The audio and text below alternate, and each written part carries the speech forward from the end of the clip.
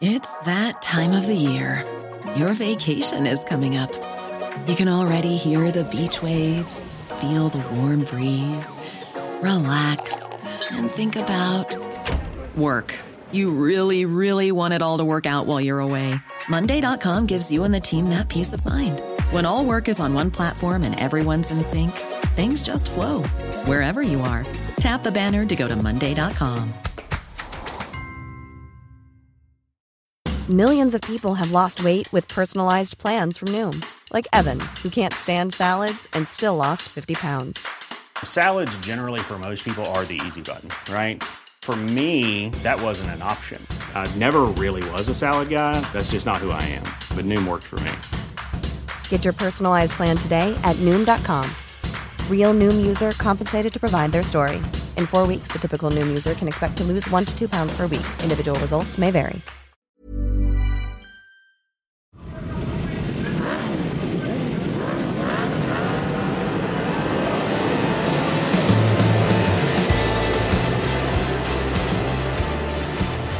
Here we go again then with another podcast. Welcome to Full Throttle from Eurosport. And as we move this week into September, we also move into a very busy time for the Superbike racing community. The next 5 weekends back to back, we will be on Eurosport and the Eurosport app with all of the action from the Bennett British Superbike Championship and indeed the Motul FIM Superbike World Championship, starting with this weekend. Snetterton for BSB and Magny-Cours for Worlds. Greg Haynes with you, and let's just go through a little bit of the news first of all before we get into this podcast. But so much coming up. We've got Mick Shanley joining us, crew chief for Luca Myers at Pacetti Kawasaki in World Superbikes. Mick's going to be talking about their season so far, and also from a technical point of view, just why the World Superbike Championship is so close at the moment, with Jonathan Rea and Toprak Razgatlioglu level pegging at the top of the championship. We'll have an update on MotoGP from our very own James Towsend, who was there broadcasting over the weekend. So all of the latest from MotoGP. And we'll also catch up with BSB Championship leader Jason O'Halloran from McCams Yamaha ahead of Snetterton. But first of all, the news. And we have to start with the best breaking news we've had for some time. And this was on Monday this week, that Brad Jones has actually left hospital. The full statement went out on the British Superbike website. Brad Jones, iForce, Lloyd and Jones BMW, who sustained injuries following an accident during the opening Bennett's British Superbike Championship race at Brands Hatch on Saturday the 24th of July, has now been discharged from King's College Hospital, London. Following detailed assessment by the medical team, he passed all markers required in order to be discharged. His recovery path, particularly with regards to neurological aspects, will be long, and he will continue to receive intensive neurological and occupational rehabilitation therapy from home with private care. On behalf of the family, Brad's father, Tim Jones, wishes to sincerely thank all of the medical staff, marshals, and all within the BSB community who have provided so much support. Further information will continue to be provided when available. So, a positive update there. Brad Jones out of hospital. Clearly a long road to a full recovery ahead of him, but it is, I think, the best possible news we could hope for at this point in time. We send all our love from the Full Throttle team here at Eurosport to the whole of the Jones family, with Brad having been discharged from hospital. News from the World Superbike paddock, unsurprising, but good to see that Michael Ruben Rinaldi has been retained by Aruba Ducati, of course, alongside Alvaro Bautista for 2022. Bautista making the move back from Honda to Ducati. Don't forget, Bradley Smith will also be with us on Eurosport this weekend. In a race situation, that is. He's doing a wild card in the Quattro Group British GP2 Championship at Snetterton, so watch out for Bradley Smith, the former MotoGP man, of course, on the Spirit Moto Corsa bike. He'll be there. That's going to be quite different for Bradley, I'm quite sure. And quick shout out as well to Jack Doohan, Mick Doohan's son. We mentioned him in the season earlier on in the year. The Trident driver in the Formula 3 Championship. We didn't get much racing at Spa for F1 over the weekend, but we did get, believe it or not, 3 races for Formula 3. They got lucky with their weather, although there were some pretty horrendous conditions at times. But Jack Doohan won 2 of his 3 races The young Australian now closing to, what is it as I work it out, 25 points. Just 25 points behind the Norwegian, Dennis Hauger, who leads that championship. So are we going to see Jack Doohan? Are we going to see a Doohan winning a title on 4 wheels this year? They've got 3 more races this weekend at Zandvoort and 3 scheduled at Circuit of the Americas. Hopefully that will happen later on in the year. So that's the news. Don't forget, free practice for World Superbike will be our first live action of the weekend. James Towsend and myself will be live in the commentary box for the Magny-Cours first session from 25 past 9 in the morning, UK time, on Friday. More from James Towsend later on in this show and from Jason O'Halloran as well. But let's just kick things off, first of all, with Mick Shanley from the Puchetti World Superbike team. Mick, first of all, how are you? Because you've not been at a track for a while. It's been a strange old time. Lucas broke his wrist, of course, back at Assen, so the team missed Most, and then you missed Navarra for a very different reason. Good morning, Greg. It's strange. I'm excited to get back to Magny-Cours. Obviously, Lucas's home race, so it's going to be a big race meeting for us. But like you say, it's been a while since I've been at a race meeting, so yeah, looking forward to getting back to it. Now, the reason, of course, is COVID, and by the time we were on air, James Towsend and myself, and I know you had to, unfortunately, listen to us all weekend, so that must have been a bit strange for you, but you were already COVID negative, weren't you, by then? But you had been COVID positive. Did you actually have COVID then? Yeah. It was a little bit strange. We'd been away as a family just in the week before, and I felt, basically all right. I had a little bit of a cold, but nothing that would normally set you back or stop you or anything. And it was only from a couple of comments from my wife when she noticed different smells, and I couldn't smell anything. So just as a precaution, when we got back, I took a lateral flow test, which came back positive, and I was like, no, I think it's just come up because I've got a bit of a cold. There's no way I've got COVID. So yeah, I went and did the PCR test check, and that came back positive. So, I mean, we worked out, I probably had symptoms for maybe a week at that point. So I should have been clear by the time I had to go to Navarra. Obviously discussing with the team and Kawasaki. Just wanted to be safe, because if I'd tested positive again by Wednesday, they were risking not having anybody there to undertake sort of my role. So made the decision altogether that they'd have somebody there to take my role, just in case, and for me to focus on being 100% clear and support as best as I could do from home. And what was that like? Because you were literally watching the races on Eurosport, weren't you, with us, and listening to what we had to say about it. What was it like from that point of view? Did you actually notice things or learn things that you might not know when you're on the pit wall? But I guess it must be so frustrating to not actually be there. Yeah, it's really strange, because you're a bit detached from things. You know what's going on to an extent, and obviously you're in control of a lot of the bike settings, but what's physically happening at that moment in time is difficult to understand unless you can tell that he's out on track with the live timing. So I had my 3 screens set up, one with Eurosport playing, one with live timing, and my data screen as well. So the team were emailing me data straight over into my Dropbox, and I'm picking that up. Oh, wow.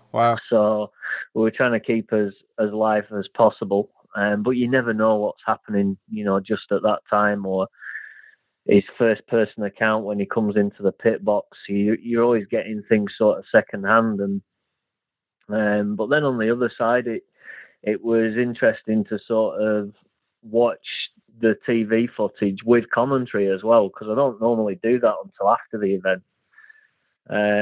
And because you don't know really what's going on, you're keeping an eye on live timing, but I probably watch more TV footage.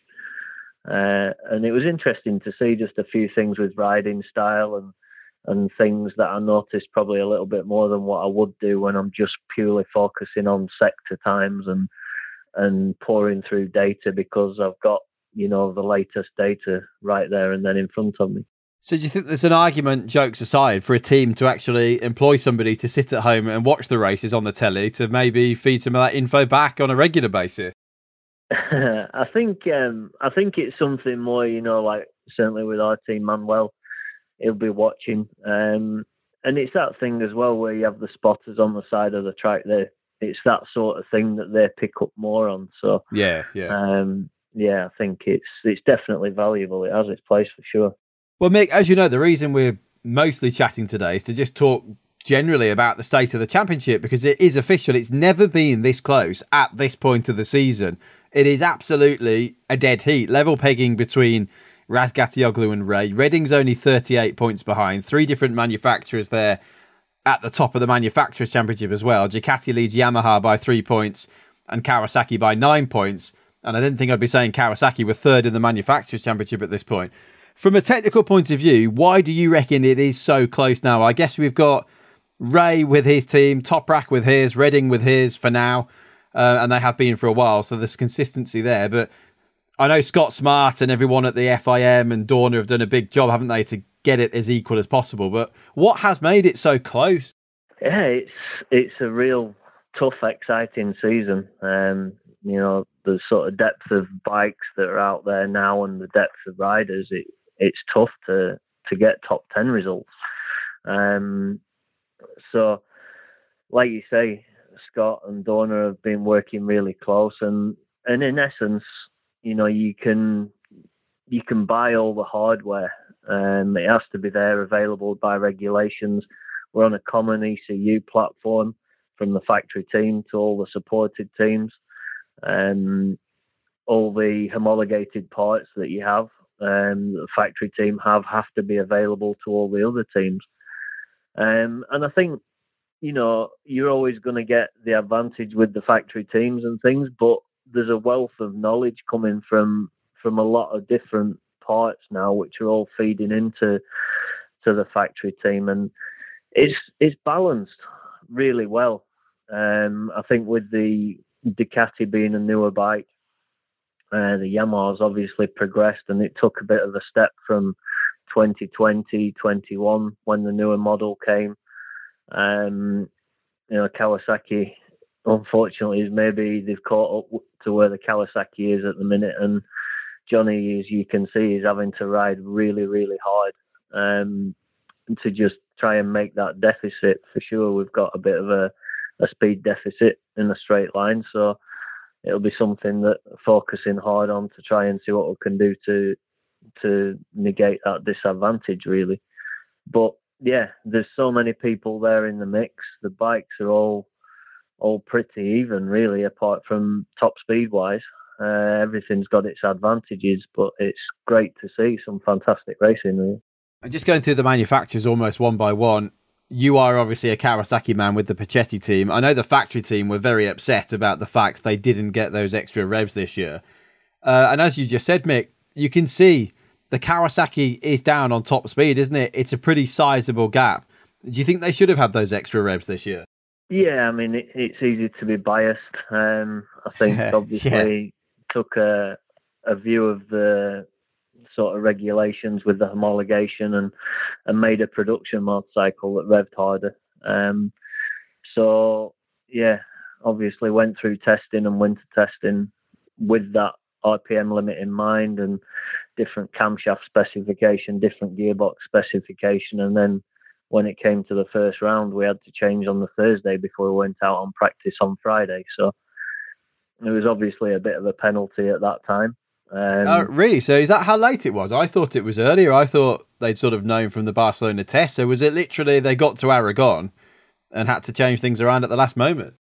Yeah, that was it. We arrived in Aragon with 15,100 RPM spec engines, and then on Thursday changed to 14.6 spec engines. Cool. So were you literally not informed until that moment, or what happened? I don't know the full political ins and outs with everything. Obviously, there was discussions going on, but yeah, sort of for us going out on track, that was it. We were back to 14.6 from first practice on the Friday. Wow. Okay, no wonder they were so upset about it then. I suppose on the other side, other manufacturers argue that it's always been a bit cheeky of Kawasaki to re-homologate the bike every year anyway. But then again, it's not illegal, is it? It's just a bit of a loophole in the regulations. They're going to try and speed it up as much as they can, and the organisers will try and peg them back again. Yeah. Times have changed a little bit. People used to do it quite a lot. Obviously, Ducati in the past came out with a lot of different incarnations, with the 916 and 926 and then SPS and SP, and there was a lot of different things happen like that in the past.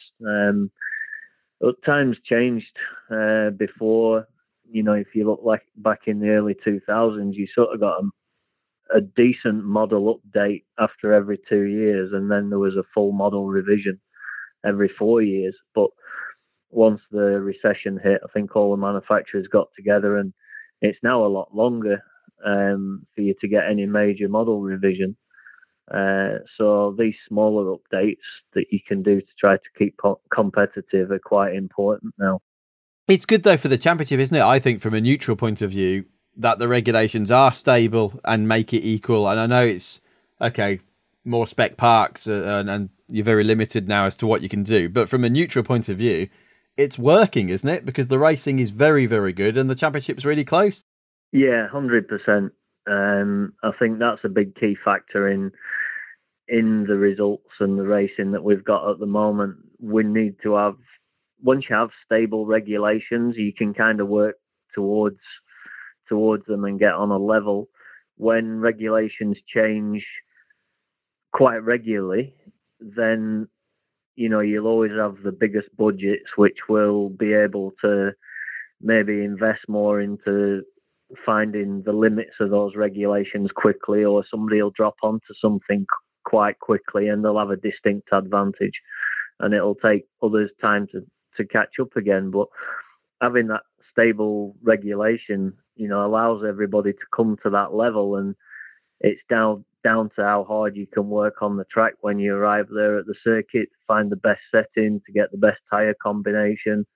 And you can tell, weather conditions are playing such a part for which bike's strong on which tyre in which track temperature, and you can get a different result from one day to the next. Yeah, that's changed the face of things, hasn't it, Mick? This X tyre, the SCX, once Bautista and Rinaldi started using it last year, it was sort of unheard of, wasn't it, at that point? No one even thought of the fact that you might be able to use the X tyre in the long races, but that has become a given now, hasn't it? It's really changed the face of the championship, actually. Yeah, it's something that was less likely. We did it a couple of times in 2019. Did you? Right.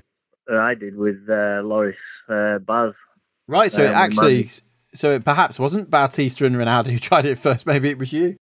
I think, to be honest, it was one of those things where one or two people would try it if the conditions were right, but it was kind of a bit of a long shot and you had to be confident. I think, definitely, Rinaldi made a big jump when he won at Aragon, convincingly, and being the only person to run the X. And it's certainly a thing that we look for now. First, we need to understand if we've got a performance advantage from it, because Kawasaki sometimes works really well with it, sometimes not.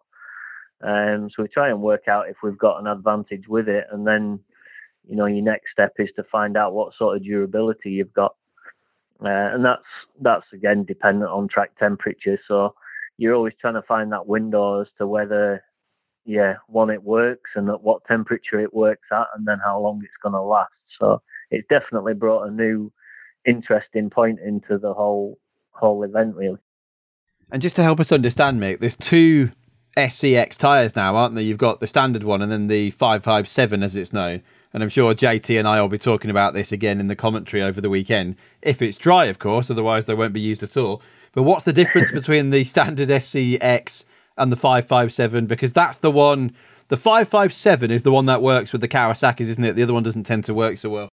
Yeah, it's the 557 is like the new development SCX, if you will. If the 557 becomes kind of the preferred option for everybody. That'll then become the new standard SCX, which will be available for all Pirelli customers throughout the world. And this is the interesting thing that Pirelli will do,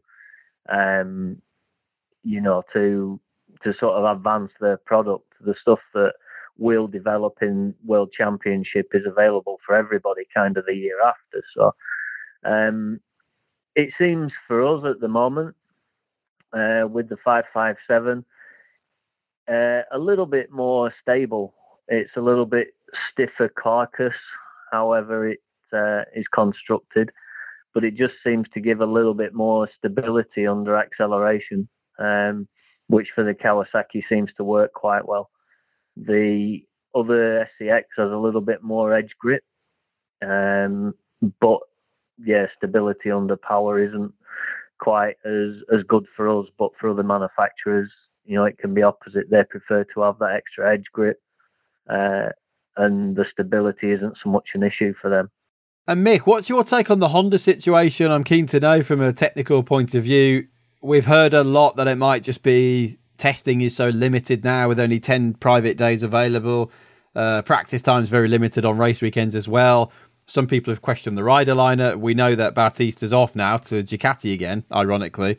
And Michael Rubinaldi's just been confirmed there as well, by the way, for next year, as we expected. But what do you make of the Honda thing? Because it has been a bit of a disappointment, hasn't it, to put it mildly? We didn't expect HRC to not even be on the podium so far this year. What is going on there?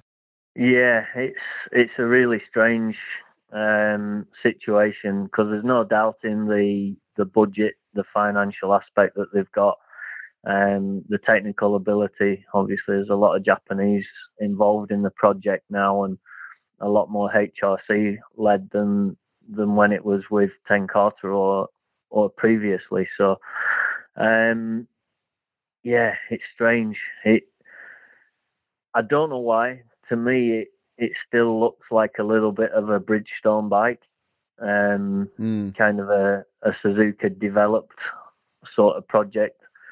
But that's me looking from the outside. It looks kind of quite long and low bike, which I think Pirelli doesn't really react to very well. Everybody else, other manufacturers, have kind of gone in a bit of a different direction. But it might just be visually when you look at it, and the bike's stunning.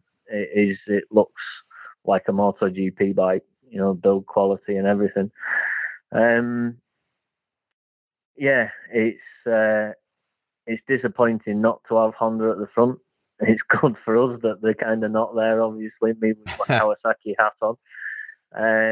But for sure, I think if they can just strike on the right formula with that bike, it'll be incredible, because the engine is unbelievably fast. And if they can just strike on the right formula to make the bike work, I think it will be incredible. Yeah, I hope for my sake they do as well, because I've been saying and writing all year now, and most of last year as well, Honda's coming, and they're still not quite there, are they? It just feels like there's just something hasn't clicked, has it yet? But I suppose it just shows like again. All the ingredients are there, just need to mix it right. Yeah, it just seems. I don't know. I suppose. What about the testing rules? What's your take on that? Is there enough testing at the moment? I suppose. You don't want big manufacturers spending massive amounts of money and pulling further away from the private teams, do you? But it is quite limited testing now. Yeah. This is the thing. It's difficult to strike a balance with it, because for sure, teams like, factory Kawasaki team and Yamaha, and certainly Honda, they'll want to go testing as much as possible. But that has a huge budget restraint. The half-day testing rule really is a bit silly, because once you've invested all the money in taking everybody to a circuit, and the bikes and the staff and all the infrastructure, you've already spent the bulk of the money. So you may as well allow to test for a full day. It doesn't make any difference really. So I think probably that side of things will get changed, which will ease things a little bit. But it's people who say quite regularly, if you have more testing, then the privateer teams will be able to catch up more and be on more of a level. But the thing is, it is very much budget related, and privateer teams can't afford to go and do all the testing that the factory teams do. It's a huge expense to ship everybody about around Europe, logistically and accommodation wise and staff costs, and then the actual testing costs. So it is a big cost. It's difficult to balance. I think we've got quite a good sort of number of days really at the moment. 12 days is all right. And I think if we start to get too many more, then the season itself will become really busy. And budgets, it'll just separate things even further away from independent teams. And that's the thing, isn't it? With the season starting so late this year, we didn't start till the end of May, did we, in Aragon? Had it been unlimited testing, you would have had Kawasaki Racing Team and HRC out there all over the place, wouldn't you, with test riders and all sorts of testing going on, which is bad, I think, for the championship. It would just open up that void even further, wouldn't it? So from that point of view, I think it's worked well. And the other thing as well, Mick, of course, is COVID testing at the moment. Paul Dennings talked about this a lot at Crescent this year. A ridiculous amount of money is being spent by teams on COVID testing for travelling away and then coming back into the UK in their case. I mean, it's a crazy situation, isn't it? Yeah, that's been a real sort of cost for so many teams. I mean, me personally, obviously there hasn't been a lot of cheap, low-cost flights from the UK. No, exactly. With holiday restrictions and things especially, and I live up in the north, so a lot of you things that go from Stansted and that aren't, quite as convenient. So a lot of my flights this year have been via KLM, but I think when I put my expenses in for the first half of the year, because I book all my European flights and all my PCR testing before I go away and then when I come home. But when I put my expenses in, my PCR testing requirement was 4 times the cost of my flights for this year. Wow, that is absolutely ridiculous, isn't it? This isn't taken away from the safety we need regarding COVID, but in terms of cost, that is just astronomical, isn't it? That's crazy. Yeah, for teams, it ends up being a huge cost. I think things are relaxing a little bit now, where double vaccination can get away with a little bit less testing. But certainly in the beginning of the year, when I had to do sort of a test before I left and then a test when I was over there before I came back, and then 2 when I came back, you were looking at £400 to £500 just in PCR tests on each trip. And when you've got a team of 20 or 30 people, those costs add up very, very quickly. Yeah, multiple thousands of pounds. It's crazy. Okay, in terms of the technical rules again, Mick, just before we sign off to go back to that, just for anyone who perhaps doesn't know, could you just explain to us what the approved parts rule is and the concession parts, and the fact, is it basically then that when a manufacturer has a new part, they have to make enough available for all of the teams to be able to use that if they can afford it and if they want it? That's basically it, isn't it? Yeah, in essence, that's it. There is a price cap as well on all the homologation parts, which is pretty reasonable.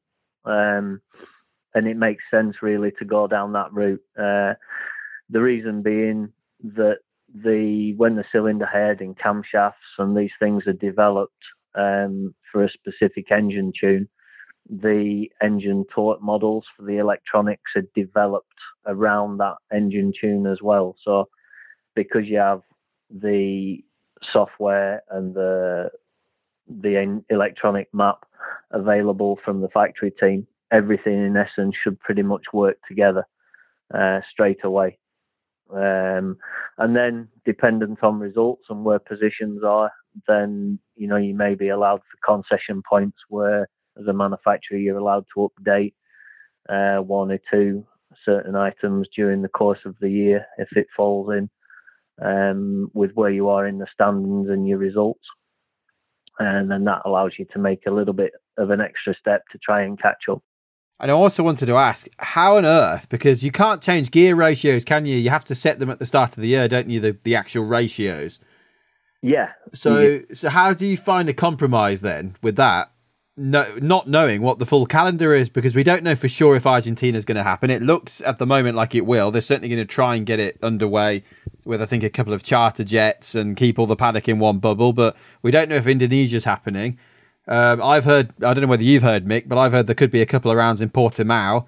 If Argentina doesn't happen, they could do a back-to-back at Portimao. How do you plan the season and your gearing and your engine allocation and things like that when you actually don't know the full number of rounds, or even in some cases where the rounds are going to be happening? Yeah, it is a bit of a nightmare. I mean, obviously the Kawasaki and its current guys has been around for quite a while now. So over the years, you understand which circuits you go to and kind of developed a gearbox around that and around the latest engine tune, which has been similar for us since certainly 2019. With the engine specification change that we tested over winter, we worked out a different gearbox configuration for the extra RPM. And a lot of it's kind of calculated and simulating things on data to where we think it's kind of a best guess estimate, really. And that's all you can do. It's certainly a compromise in some circuits, especially for us having such a low RPM level. We're only 14.6 with the Kawasaki. I think it's the lowest of everybody now. So it can be a real big compromise in some circuits. And we are always trying to find a little bit extra here and there. And maybe, a tyre that comes allows us to carry a little bit more corner speed. So then we end up changing the overall ratio and we can find kind of different solutions. But yeah, it's always where you're just trying to pinch a tenth here and there and 1 or 2 kilometers an hour difference. But it's not easy. A lot of computer simulations, a lot of work, and just trying to make that best guess, really, before you commit at the beginning of the season.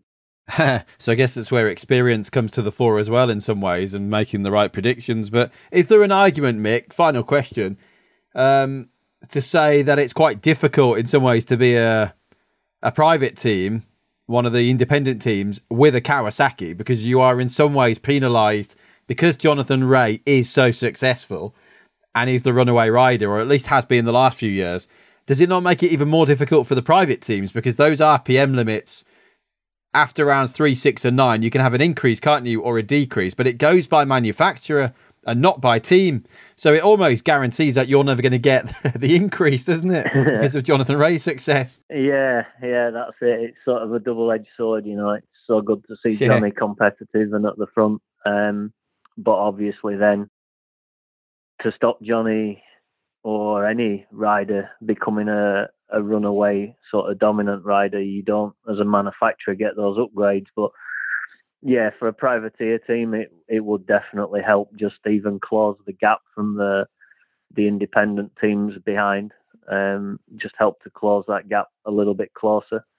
And with the RPM, with the Kawasaki, to be honest, there's no horsepower advantage. I think, you're looking at 1 or 2 horsepower. There was nothing really different.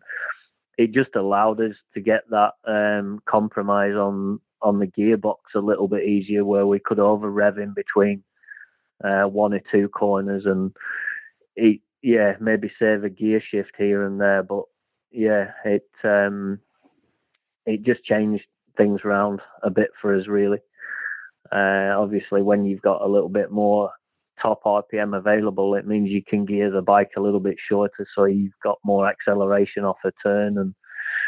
And but yeah, it'd be nice to have, and I think maybe it's something that they do look at in the future, where they allow, or they have a slightly different banding for independent teams compared to the full factory teams. But you also have to be a little bit careful as well, because when you have an independent team that's running a full factory bike, it becomes a bit different.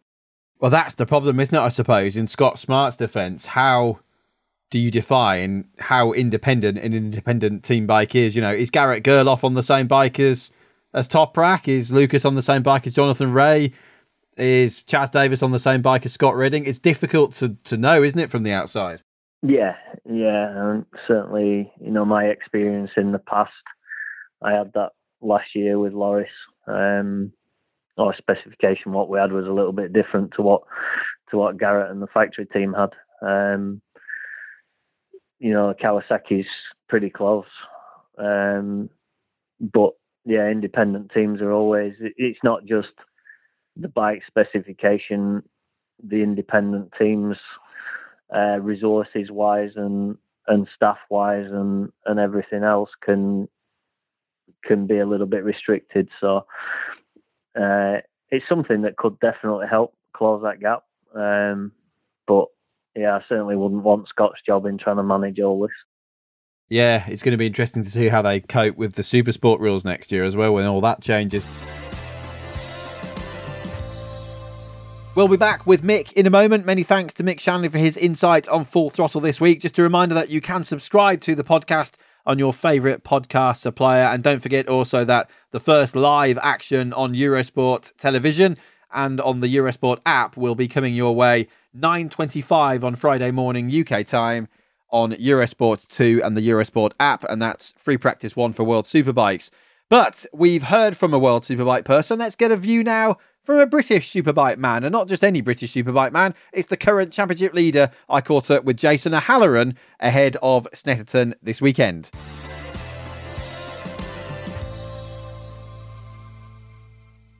So Jason, just before we started recording this, you were just telling me that it's been, nearly 3 years since you've been back to Australia. It's still not normal, this, is it? Yeah, it's been a long old time since I've been back to Australia, and the end of 2018, after the 2018 season, we went back for the summer, and then we've not been back since. End of 19, had all the bushfires, and we had a few family things over here with Rachel, and then the COVID situation.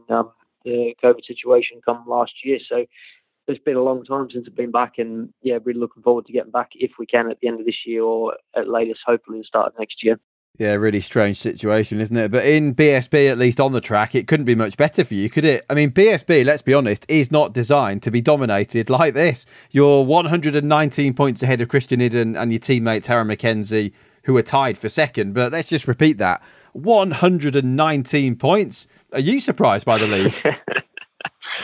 Yeah, it's to be honest, it's a tough one, because it's, when I look at the point system like that, I think we're 6 points away from being 5 races clear. We should be enjoying it and cruising to the finish line. But it sort of all starts again in a few rounds' time. So we just have to keep focused and keep doing our thing. And at the end of the day, we've built up that points lead from being consistent and consistently winning races. So as long as I continue with that form, then that's the showdown shouldn't change anything from that side of things. It's at the end of the day, some people will get rejuvenated. They'll think, oh, we've got a chance again, and they'll come back strong. But for me, it's just the same thing. We've got to keep doing the same job every weekend, and if we do that, then you'll be champion at the end of it. Yeah, we're just looking at those podium points now. For example, let's just say Peter Hickman's on 16, you're on 56. So effectively, he's only 40 points behind you, isn't he, as opposed to the 137. Well, it's more 142, and Bridewell's 137 behind. So actually, Bridewell's 40 behind, Hickman's 41 behind. So it's actually a lot closer than it looks on paper, isn't it? Yeah, absolutely. It's you have to look at the podium points, because that's the only points table that really matters. It brings everyone, after a long, hard season of work, it brings everyone back into the game. And, we have to be ready for that, for the last 3 rounds, because like I said, when, if someone's 150 points behind you, they feel a bit deflated and they're a bit out of it. Whereas when you give them all their points back, it'll be like the start of the season again. So, the first couple of races of the showdown, I'm sure, are going to be really tough. We're going to have to be on top of our game to make sure we can perform and be at the top. Yeah, and of course, the showdown came in following a year of dominance for Leon Camier on a Yamaha as well in 2009. So this justifies in many ways, doesn't it, why BSB brought the showdown in. Are you a fan of the showdown, Jace? Of course, we didn't have it last year, did we, because of the shortened season? Different look to the showdown this year. 8 riders instead of 6. Top 8 all given 1,000 points plus those podium points. So 5 for a win, 3 for second, 1 for third. I guess you're not a fan of it, are you, this year, bearing in mind your lead gets destroyed? Yeah, definitely not a fan of it this year. It's a hard one because I understand that they're doing it to keep it exciting for the end of the year and keep the fans coming to the racetrack. But at the same time, for us as racers, this is our job, and there's a lot, to get to the nitty gritty of it. There's a lot of money on the line between first, second, third. It changes a lot in the championship. Yeah. So it's a very high pressure situation, and it's a difficult thing to think about when you look at how far ahead you are on normal points, and you think that you've done a good job, and then it starts again. So, but we all know what it is when we sign up for it. We all know the crack has been around for a long time now. Personally, I looked at the championship last year in 2020, and I thought it was some of the best racing we'd ever had. And we went to the last round with 5 people that could still win it. So, it's I don't think it's needed anymore. You look at it this year, and you could probably say yes, it is needed. But from my point, I wish it wasn't there. Yeah, it's definitely a sort of, I'd say, 50-50 split, isn't it, on those who like it and those who don't, whether you talk to fans or people in the paddock itself. But it is what it is, I suppose. And like we say, at the moment, you're, 33 points it would be ahead of Christian Idden. People are saying, though, Jace, and in many ways unfairly, where the hell has Jason O'Halloran come from? But it's easy to forget in some ways that you were already runner-up to Josh Brooks last year in the weird COVID-hit season. Do you feel different, though, in some ways now? I remember we chatted in detail, didn't we, back in 2019 when you had the crash pre-season. I think this has been coming for quite a while, hasn't it? You knew you could do it, and now it's just all gone according to plan this year. Yeah, absolutely. Like at the end of the day, the results from this year are rolling on from last year. We had a really strong year last year in 2020, built some really strong, solid foundations. And people, it's really difficult when you're not on the inside of it to know all the ins and outs of it. But the start of last year, I had a bit of a difficult time in pre-season testing. It didn't go really how we wanted it to. There was a lot of change within my side of the team last year. And then just before we went racing, that all got settled. So it was really late in the day last year where that all came together. So with the people that I'm working with now, I only had a day or two last year before the start of the season. So we worked together last year. We carried that on to this year with all the same people. And it's just, we had a great pre-season. We did our work. We did long runs. We tested what we wanted to test. And then, the end result is what you see now. So it's been common for a little while. Last year I won races again, which was a big thing. We won 3 races last year, had 11 podiums out of 18 races. So it was a really, really strong season for us. And then, we've just carried that on to this year. So it's, riding the same bike, working with the same team, working with the same people. There's a lot to be said for that. And, it's all paying off now. I don't really think there's anyone, anything that can really be criticised in your season, is there? But is there anything from your point of view that you've not been happy with, or any area you think you could have improved in looking back? Because the results are very, very consistent. Yeah, to be honest, there's a few little ones that are only critiquing myself. Like I crashed at Knockhill out of race 2, I think it was. I was in sixth place, but I'd started on row 4. Really, really tricky pace to pass. I just got through the group that I was with. I could see the front group, and I just tucked the front at turn 3. So that was probably my own mistake, and being a little bit too gun ho, ready to get to the front. Another mistake I made was at Brands Hatch. I crashed on the first lap of qualifying. Had to start 18th, and I got back to 5th in the first race. So that potentially could have been a really strong result for us. And other than that, it's all been pretty good. We've either been winning or we've been on the podium, which is, like you look at how many podiums I've had, how many wins I've had. If you want to be champion, that's what you have to do. You have to win the most races and have the most podiums. So it's been a strong season for us. I feel comfortable on the bike. I feel comfortable within myself. I know what I have to do, and I think one of the biggest things with bike racing is you have to figure out how to win. And once you figure out how to win, you're away. And I seem to be doing that quite well at the moment. And it's not. It's easy to talk about winning. It's not very easy to win, and it's the fine details that make that happen, and they're the bits that we're getting on top of at the moment. You have made it look easy as well, haven't you, Jace? I know it's not, but I mean, just looking at the stats, we've had 18 races, you've won 9, a further 5 podiums. So what's that, 14? You've only missed the podium in 4 races. I mean, let's be honest, BSB is not designed for that to happen. It's pretty impressive. Yeah, I think the best thing about that this year is that BSB, we race at so many different circuits with so many. They've all got a different character to them. Some are fast and flowing, some are stop start, some are up and down, and they're so different. There's nothing that's the same. So to be able to be that consistent on all them different tracks, it means we're doing something right. It means the bike's working really well. It means I can do my thing.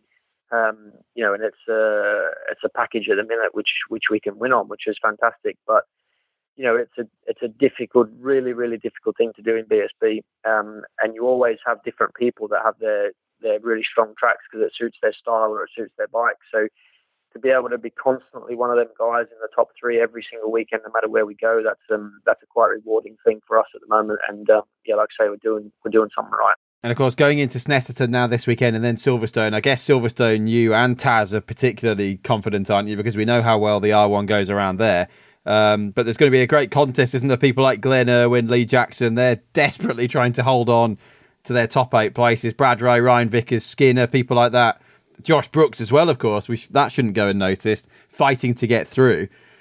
How do you approach these races now? Because for you, a 4th position's almost, I'm not going to say useless, but you need podium points, don't you? You're in the showdown, so it's those top 3s that matter. Yeah, absolutely. Like I think we've got Snetterton next, which is probably going to be a little bit of a harder round for us. The Ducatis go really well there, the Hondas go well there with the 2 big long straights. So we're going to have to be on our A game this weekend if we want to be on the podium. But Silverstone, the last round before the showdown, we know how well the Yamaha works there. Both myself and Taz are strong there.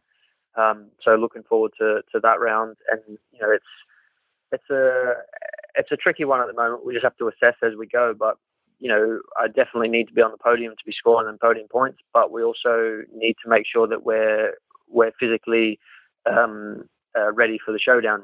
So we don't need to be doing anything silly either. So it's it's take it as it comes and attack the situations when they're thrown at us. But the next 2 rounds for sure are going to be a bit aggro. Like you say, there's a lot of people trying to still make that top 8. So they've all got a lot to gain and not a lot to lose. We just have to keep doing our thing. And if we can do our thing right, I'm sure we can win some more races before the showdown starts, and then get ready for the business end of the year. Really. Is there any conversations being had within your team? Because obviously yourself and Taz as a team are highest up in the championship. Is it just go for it, race by race? Is there any championship chat, as it were, in that team?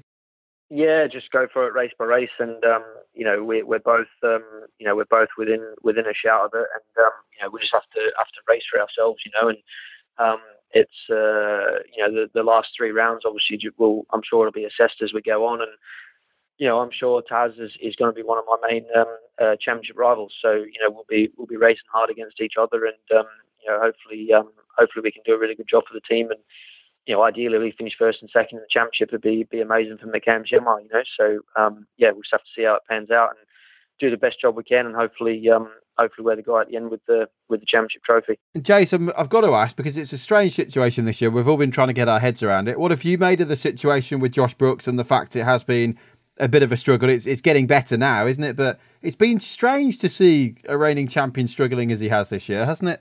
Yeah, I don't think anyone expected it. No. If you look at the pre-season videos, everyone tipped Josh to be the strongest guy in the championship, as you would, being the reigning champion. Yeah, for sure. And you look at his time in BSB the last 10 years, he's never had a season like he's having now. He's always been one of the top championship contenders. But motorbike racing changes, and if you get something that's not quite right or you're not quite happy with in the championship they're in, with it being so competitive, you slip backwards and you keep slipping backwards. So it's I personally hope that he gets back up the front and challenging for wins and podiums, because for me to win a championship, I want to win it against the absolute best guys there, and him being the reigning champion, I want to beat him when he's at his best. So, I hope he gets it together the next few rounds, makes the showdown, and then we can have a good fight for it at the end. But I've not spoken to him, so I don't know what the issues have been, or you only hear things through the paddock. But hopefully they get on top of it, and back being competitive soon. Yeah, it's amazing, isn't it? There's still so many opinions about what should have, has happened there, or whatever. But I suppose only Josh and the team know for sure. But Jace, just to conclude, how much would it mean to you to win this championship this year? We know you're certainly deserving of it. You certainly are more than capable of doing it, as we've seen so far. But what would that mean to you? It'd be everything. It would be a small justification for the many years of hard work and sacrifice. Moving over here from Australia, and especially these last couple of years, we've not been able to get home, and missing out on a lot of family time back there. Obviously, been through many things in the BSB career, with coming back from injuries and all that sort of stuff. So, to win a championship would be sort of just a bit of a small bit of reward for all the hard years of work. So, it's something that I've wanted to do for a very long time. British Champions being the top of my list of that's been my main target, my main goal, and if we can achieve that, that'll be a really satisfying thing at the end of the year. Well, Jace, good luck with Snetterton this weekend. I'm sure we'll speak again towards the end of the season, but good luck with it, and go for those podium points. Cheers, guys. Thanks very much. Thanks very much to Jason again for that one. Podium points, podium points, podium points then is the name of the day. You've got to be in that top 3 to score podium points. Remember, the showdown this year is 8 riders, as we said. They'll all be given 1,000 points, but we have 2 more rounds before then. Snetterton this weekend, and then Silverstone on the national circuit there.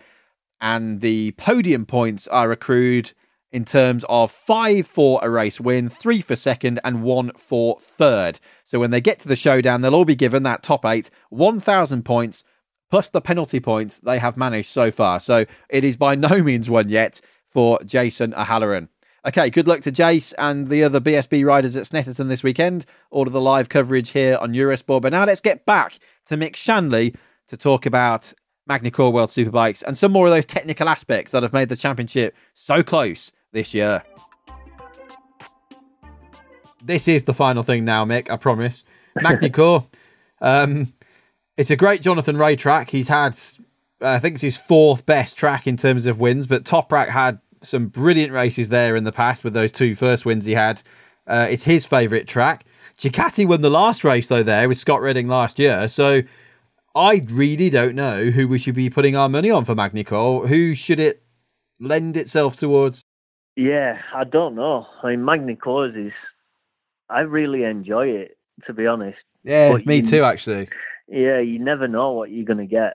The weather can be, typically British. I think last year every session was wet. But yeah, I mean, you could be there and it could be sort of 30 degrees sunshine or 30 degrees sunshine one day and then rain the next. It's such a mixed bag. The surface now is pretty good. It was grippy in the wet. But before it used to be a real ice rink. Circuit's got quite a lot of character, and if you like the track, you can go fast there, and you see that with some riders. Hopefully we can press some Lucas Mahias home advantage and get some strong results there. Yeah, because he's going well, isn't he? And I think Lucas sometimes is a confusing character from the outside, in the sense that people think he's a very hard-nosed Frenchman, and he is on the track, but he's a big teddy bear, isn't he, Lucas? He's one of the nicest guys in the paddock, I'd say. Yeah, no, he's a great guy. He just wants to be good so much. He puts so much pressure on himself. Gets that French passion in there, and just need to try and control and steer it a little bit at times. But I really enjoy working with him. He's a real talent. And I think once he just figures out 1 or 2 small things with the bike and his riding, then he'll make a good step forward again.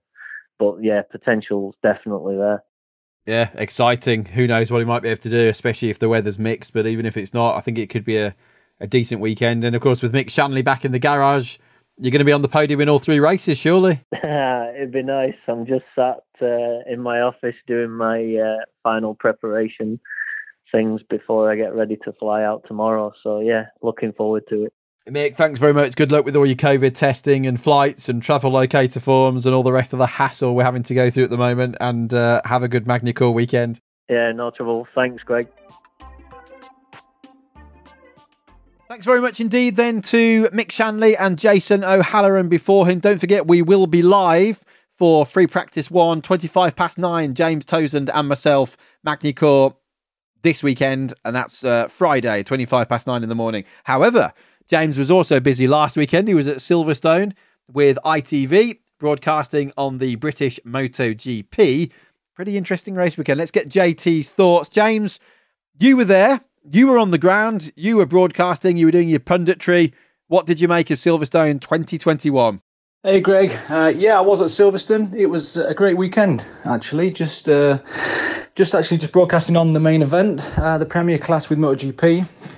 And it was a bit of a one-horse race, unfortunately for the viewers. But it was definitely an exhibition for Fabio Quartararo. He was just fabulous the whole weekend.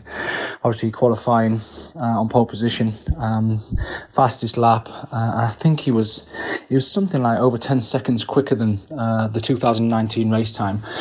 So the pace was unbelievable. I think he's extending his lead to 65 points in the lead, and you'd have to say that that's one hand on the trophy for the young Frenchman. He's been outstanding, hasn't he, since he joined the factory team. It was lovely to see Aleix Espargaro having his very first podium on the Aprilia since it was 21 years ago since Aprilia was on the podium. With Jeremy Williams, and in fact it was Valentino Rossi's maiden victory in the 500 class at Donington, and I think Kenny Roberts Jr. was second. So I'm going back, so I'm trying to get my memory into gear. But incredible how long it's been for Aprilia to get their podium. So much deserves. They've really come on strong, haven't they, this year. And Alex Rins back to form. He's had a shocking time of it, really, with his own mistakes, really, with crashing quite a lot. I think a lot of it is trying to keep up with his young world champion teammate, who's been outstanding again on the Suzuki, especially in race format. Mir had a problem with his tyres delaminating after 9 laps. I saw his chief engineer, Frankie Carcetti, in the paddock, and they'd done race distance on the tyres, on that set of tyres over the weekend, and it was fine.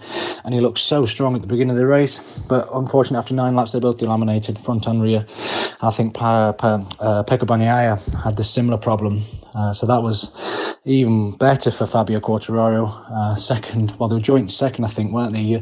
Mir and Bagnaia going into that weekend, and for both of them to finish, nearly, I think Bagnaia was outside the points and Mir was down 14th or something. So it was a dream. All the stars aligned for Fabio. So. But yeah, as always, the British fans were amazing.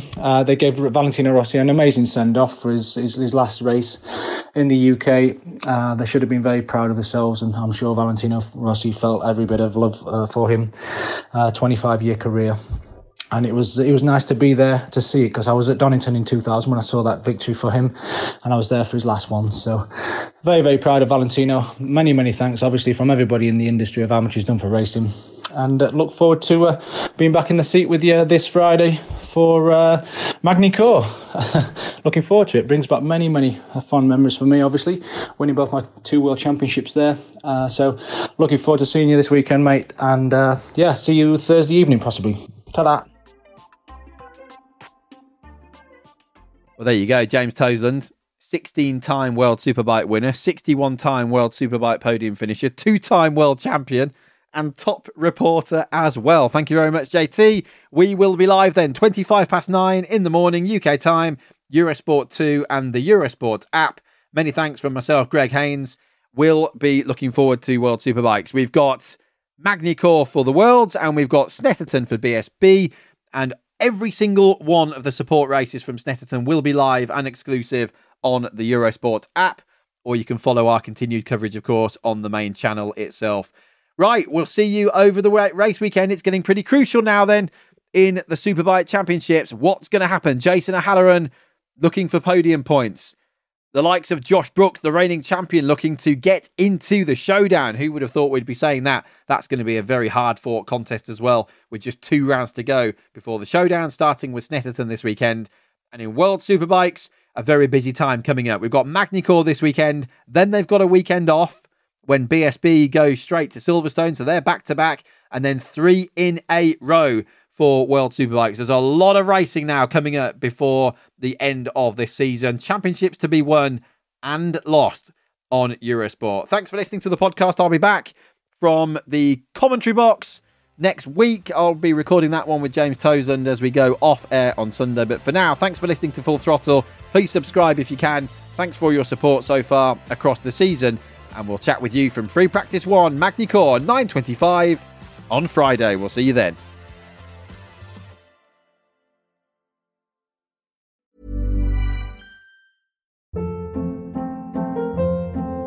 Hold up. What was that? Boring. No flavor. That was as bad as those leftovers you ate all week. Keke Palmer here. And it's time to say hello to something fresh and guilt-free. Hello Fresh. Jazz up dinner with pecan-crusted chicken or garlic butter shrimp scampi. Now that's music to my mouth. Hello Fresh. Let's get this dinner party started. Discover all the delicious possibilities at HelloFresh.com.